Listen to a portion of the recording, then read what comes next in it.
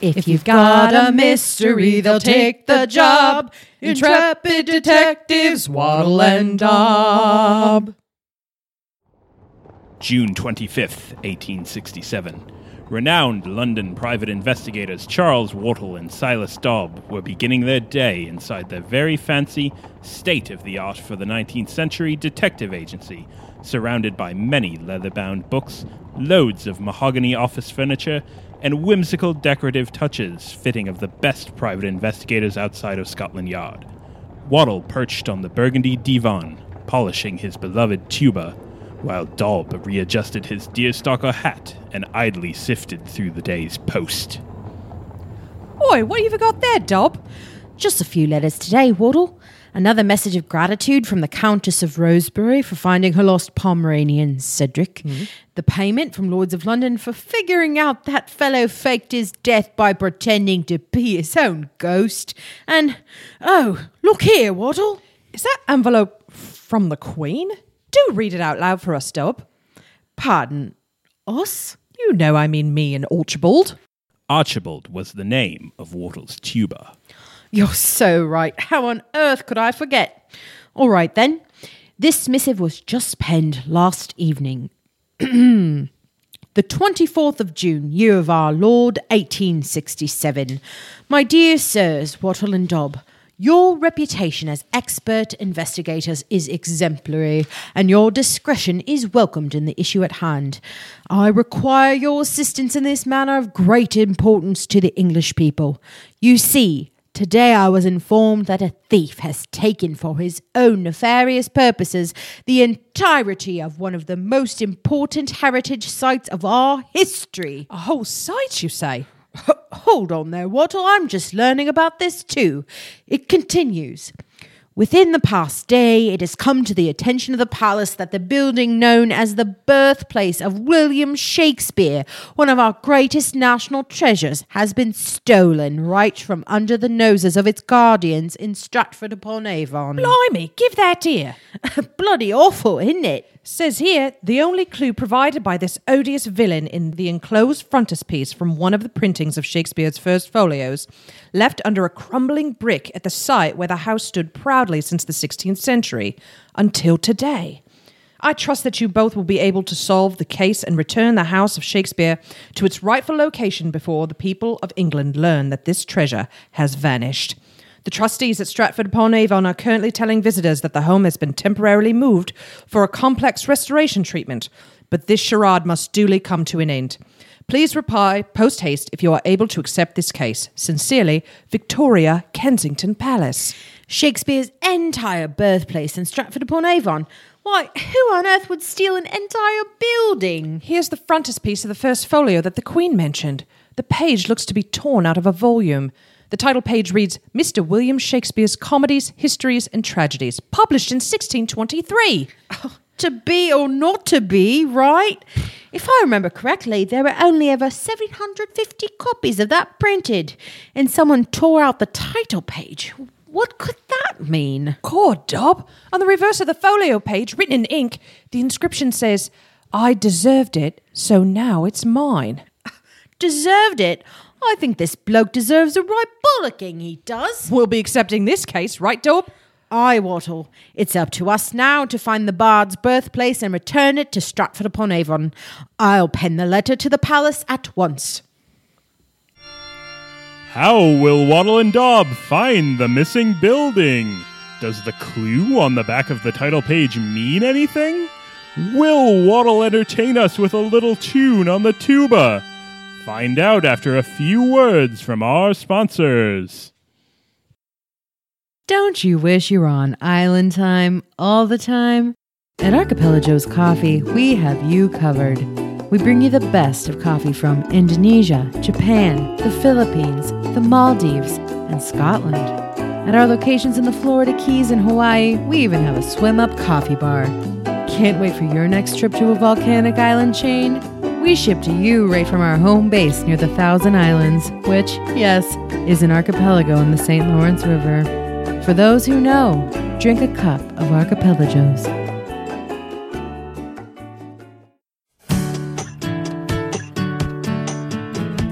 Beauty, Warmth.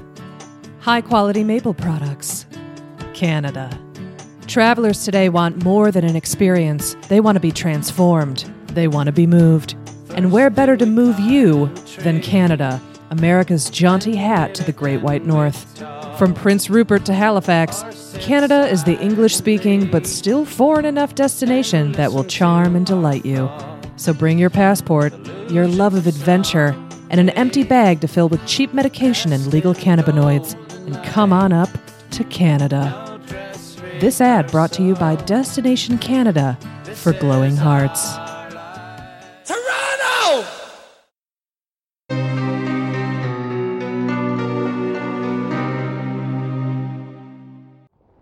Our investigators decided to split up for the research portion of this investigation. Waddle contacted his acquaintance at the National Portrait Gallery, which owned the most famous of portraits that may depict William Shakespeare. Dobb headed to his favourite, most exciting place in the entire city of London, the Public Records Office. After several hours of research, the partners reconvened to share their findings. What an enlightening afternoon I had today, Dobb. Quite right, Wattle. Allow me to give you my rundown on the life and times of William Shakespeare. Would you mind terribly if I tested out my American accent? There was a truly fascinating researcher at the Public Records Office, and now I have her accent stuck right in my head, I do. By all means. Shakespeare was born in Stratford-upon-Avon, England in 1564. It turns out that the exact date of his birth isn't known, but it is generally celebrated on April 23rd. We do know that he was baptized on April 26th, and it was common practice at the time to have an infant be baptized no later than the first Sunday after birth.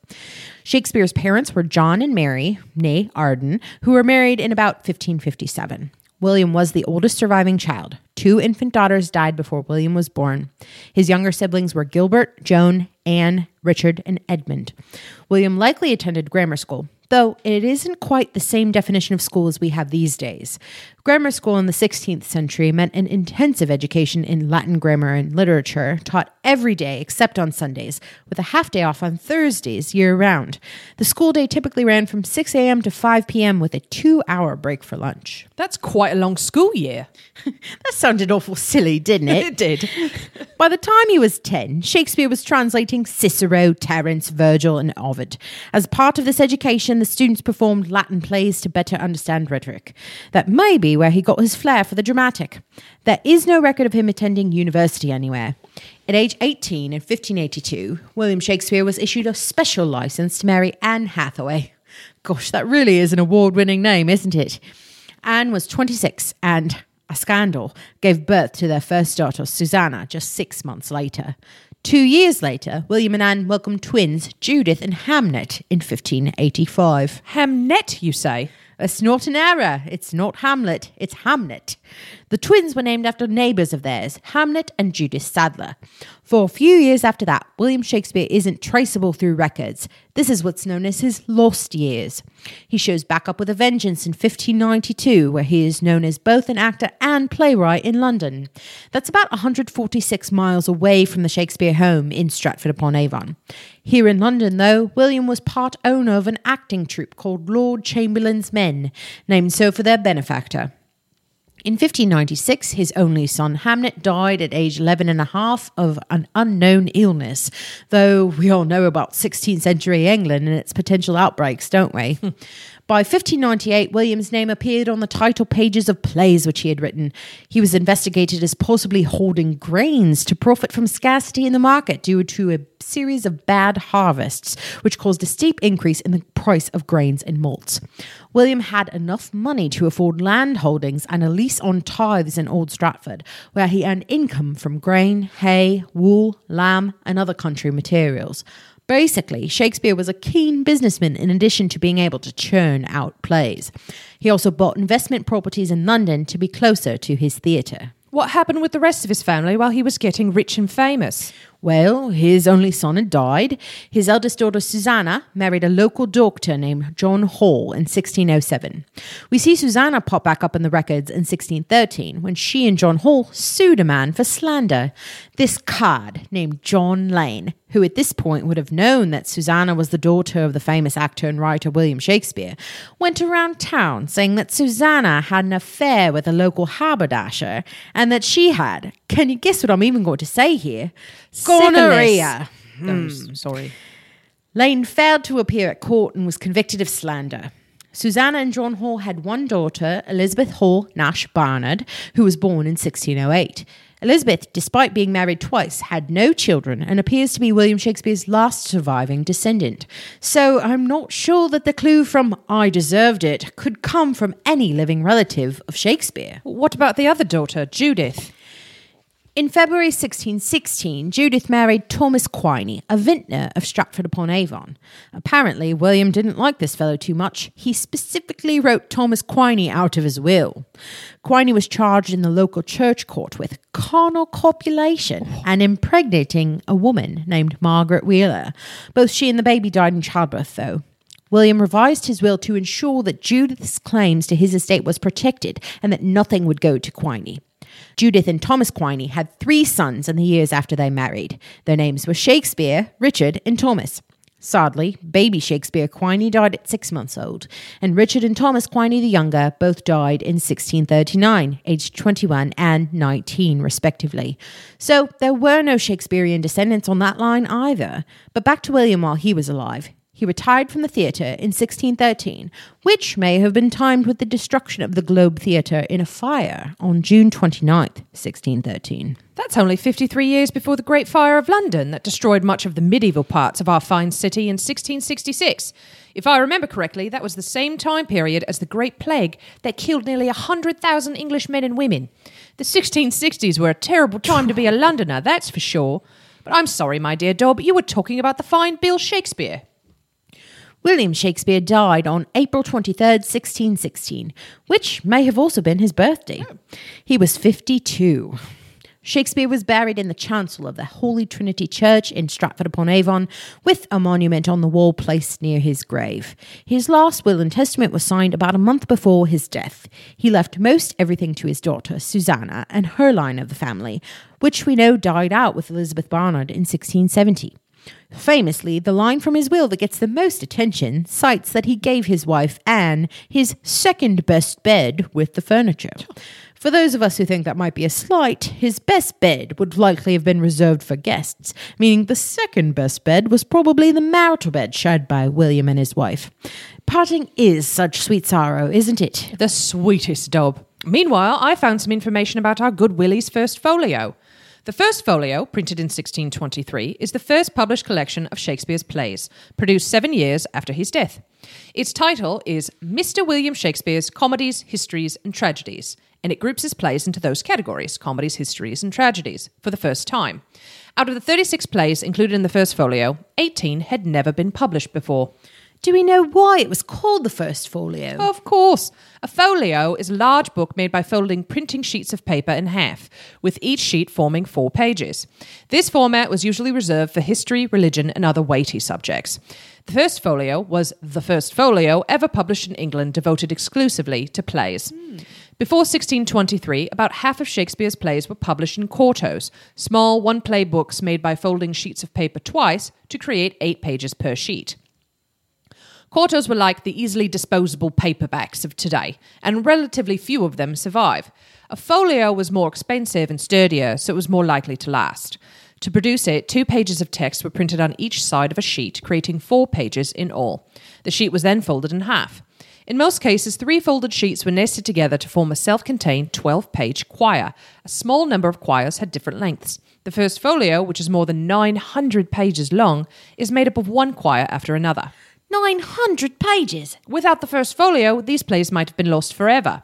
The 18 plays that appear for the first time in the first folio are All's Well That Ends Well, Antony and Cleopatra, As You Like It, The Comedy of Errors, Coriolanus, Cymbeline, Henry VI Part 1, Henry VIII, Julius Caesar, King John, Macbeth, Measure for Measure, The Taming of the Shrew, The Tempest, Timon of Athens, Twelfth Night, The Two Gentlemen of Verona, and The Winter's Tale. Shakespeare's original manuscript copies of the plays have been gone for centuries, so the early printed editions, including the first folio, are the closest things we have to the plays as he wrote them. The title page of the first folio includes an original portrait of Shakespeare, engraved by the artist Martin Droschet. The Droschet engraving is one of the very few portraits of Shakespeare that are considered authentic. It was approved by those who worked on the first folio and had known Shakespeare. Say, that reminds me of a joke, Wattle. Who is the greatest chicken killer in all of Shakespeare?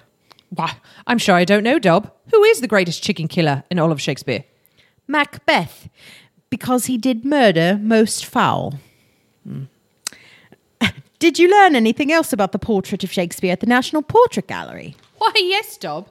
Thank you for reminding me. The National Portrait Gallery portrait is the only one that has good claim to have been painted from life. It may be by a painter named John Taylor, who was an important member of the Painter Stainers Guild in the early 17th century. The portrait is known as the Chandos portrait, after a previous owner, the Duke of Chandos, and it was the first portrait to be acquired by the National Portrait Gallery when it was founded in 1856, a mere 11 years ago. Let me see what else I've got in my copious notes. Shakespeare's earliest plays were likely one of the parts of King Henry VI, written between 1589 and 1591. And his last play was probably The Two Noble Kinsmen, which he co-wrote with John Fletcher around 1613. What was Shakespeare's longest play? Hamlet. It contains a little more than 4,000 lines. And his shortest? A Comedy of Errors, which reminds me... Wattle opened the window and whistled at a young street urchin leaning against the closest lamppost. Without exchanging a word, the boy tipped his cap at Wattle and raced off.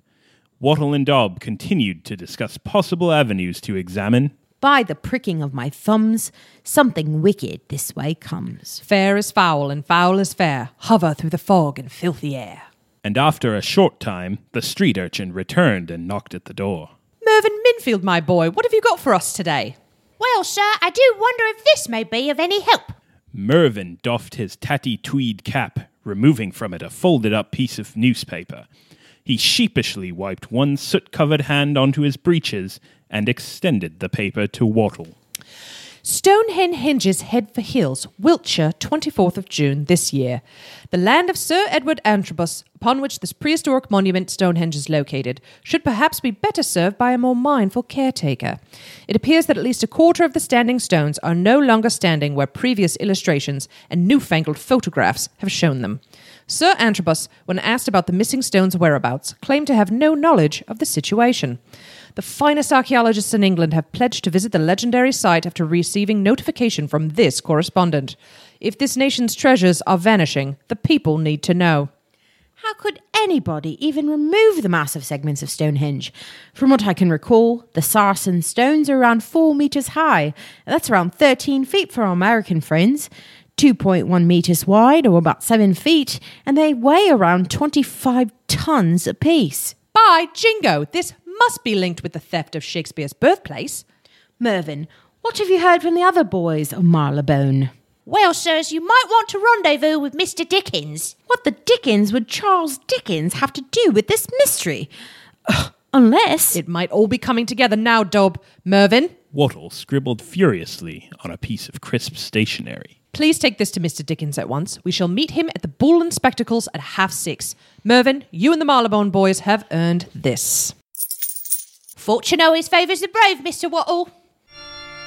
Will Charles Dickens give our investigators the information which they seek?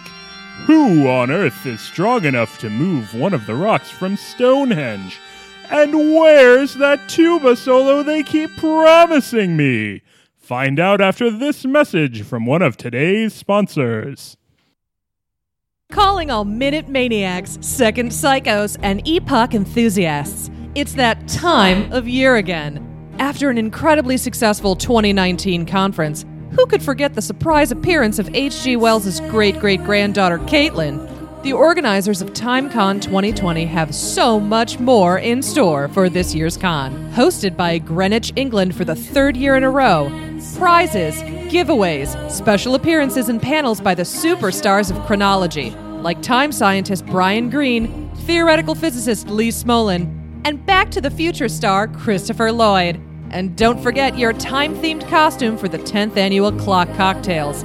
Join us February 28th and 29th and get your time on at TimeCon. TimeCon, because time is a flat circle, you might as well enjoy it.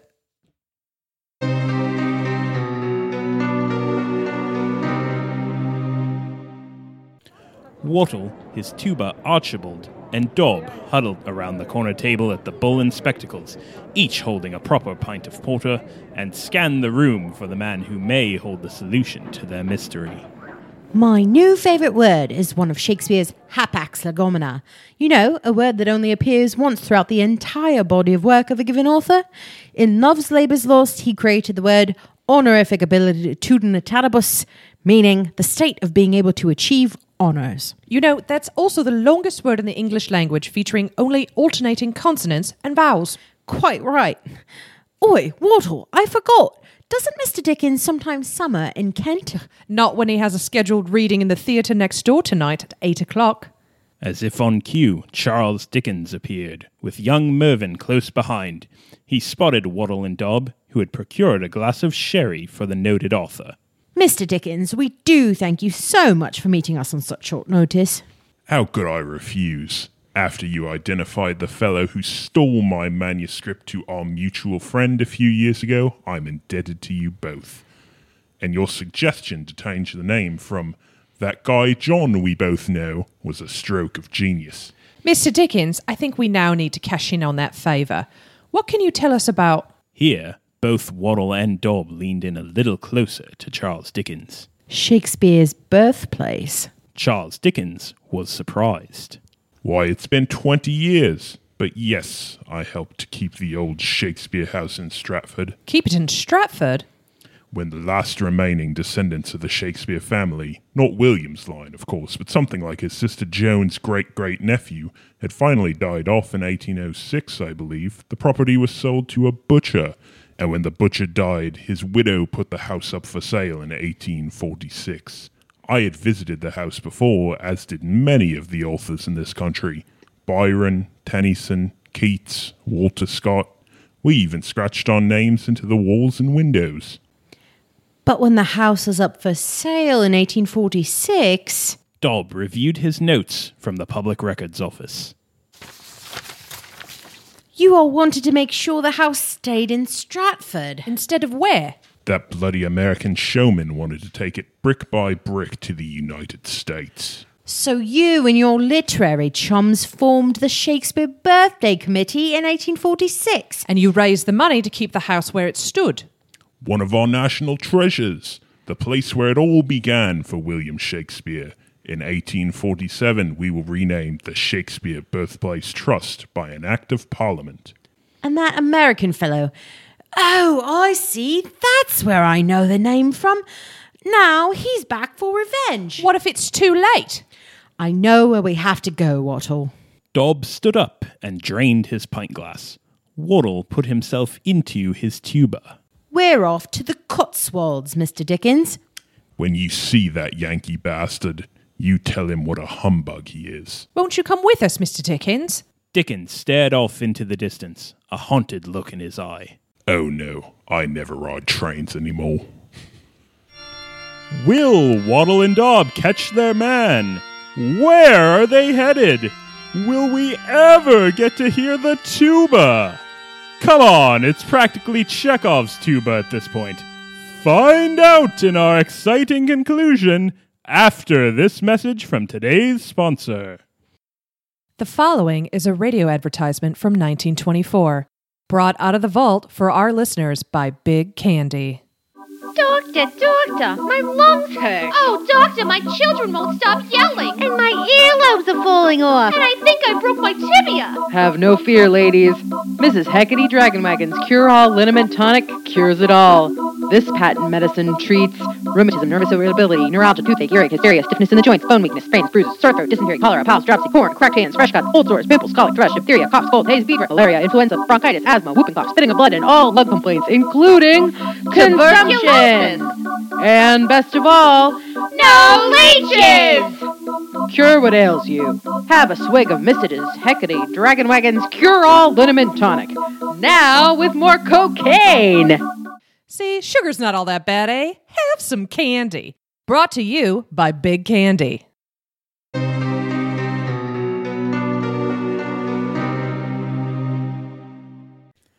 Daybreak, the Cotswolds. Waddle and Dob, energized after a quick nap on the train ride from London, trudged up a hill through the tall grass. We must be almost there, Dob. Just a few more meters. The detectives crested the hill. Below them, they saw an abandoned barn and some familiar massive stones. Blimey, would you look at that? Pieces of Stonehenge. The two quietly crept toward the abandoned barn. I knew it! But how did he move them? Suddenly, Waddle and Dob were struck by the unmistakable presence of a decidedly American personality. Freeze, dummies. Phineas Taylor Barnum!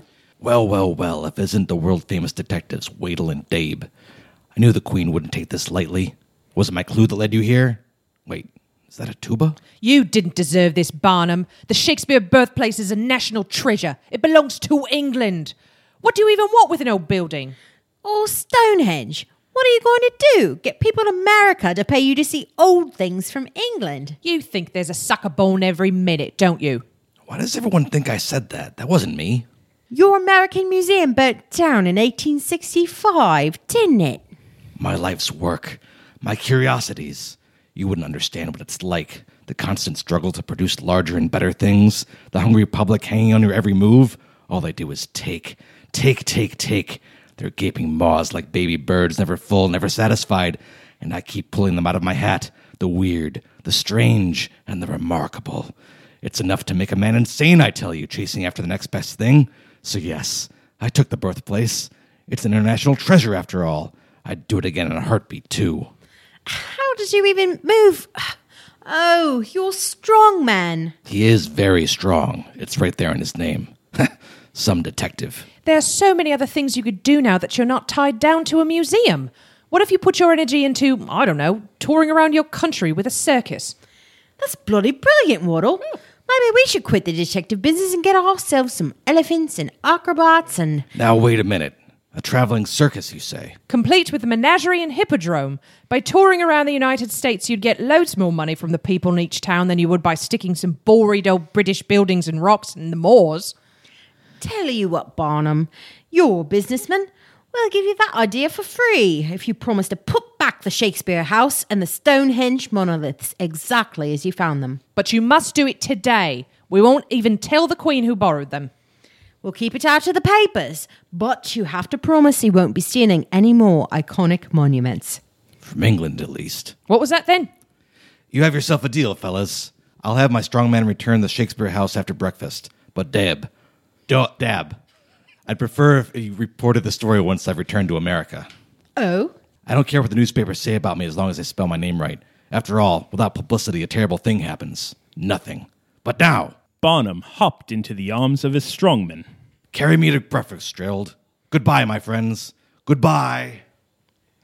What an unusual man, Waddle. Indeed, Dob. Well, I'm sure we won't be hearing too much from him anymore. Anyway, what's this about breakfast, eh? After confirming the return of the Shakespeare House and the first of the Stonehenge rocks, they are very heavy after all, our intrepid detectives began their journey back to London. Waddle and Dob found themselves discussing the case while seated with a young boy and his uncle in a railway carriage. Ho ho, what a successful case this has been. I'd love to read a story about detectives like you. Perhaps one day you can write exactly that, following in the footsteps of our friend, Mr. Dickens. Mind if I play a celebratory tuba tune? Old Archibald here gets awful narky when he's not tooted on the regular. Oh, sure. I don't know, sir. If I were a world-famous detective, I'd play the violin. Maybe the detective in my story will do just that. Oh? Tell me more about the street urchins who work for you, Mr. Waddle. Of course. Please remind me of your name again, lad. It's Arthur. Arthur Ignatius Conan Doyle, sir. What a twist! Another crime solved by the genius private detectives Waddle and Dob. Join us next week when our intrepid gumshoes solve the mystery of the Devil's Turnip. This episode of Waddle and Daub on the Case was produced by Tallboy Productions, written by and starring the hosts of Misinformation, a trivia podcast, with additional voice talents provided by the Misters Information. Thank you so much to our loyal listeners who've propelled us to a full 100 episodes of our podcast. You all are the best. We'll catch you next time. Bye.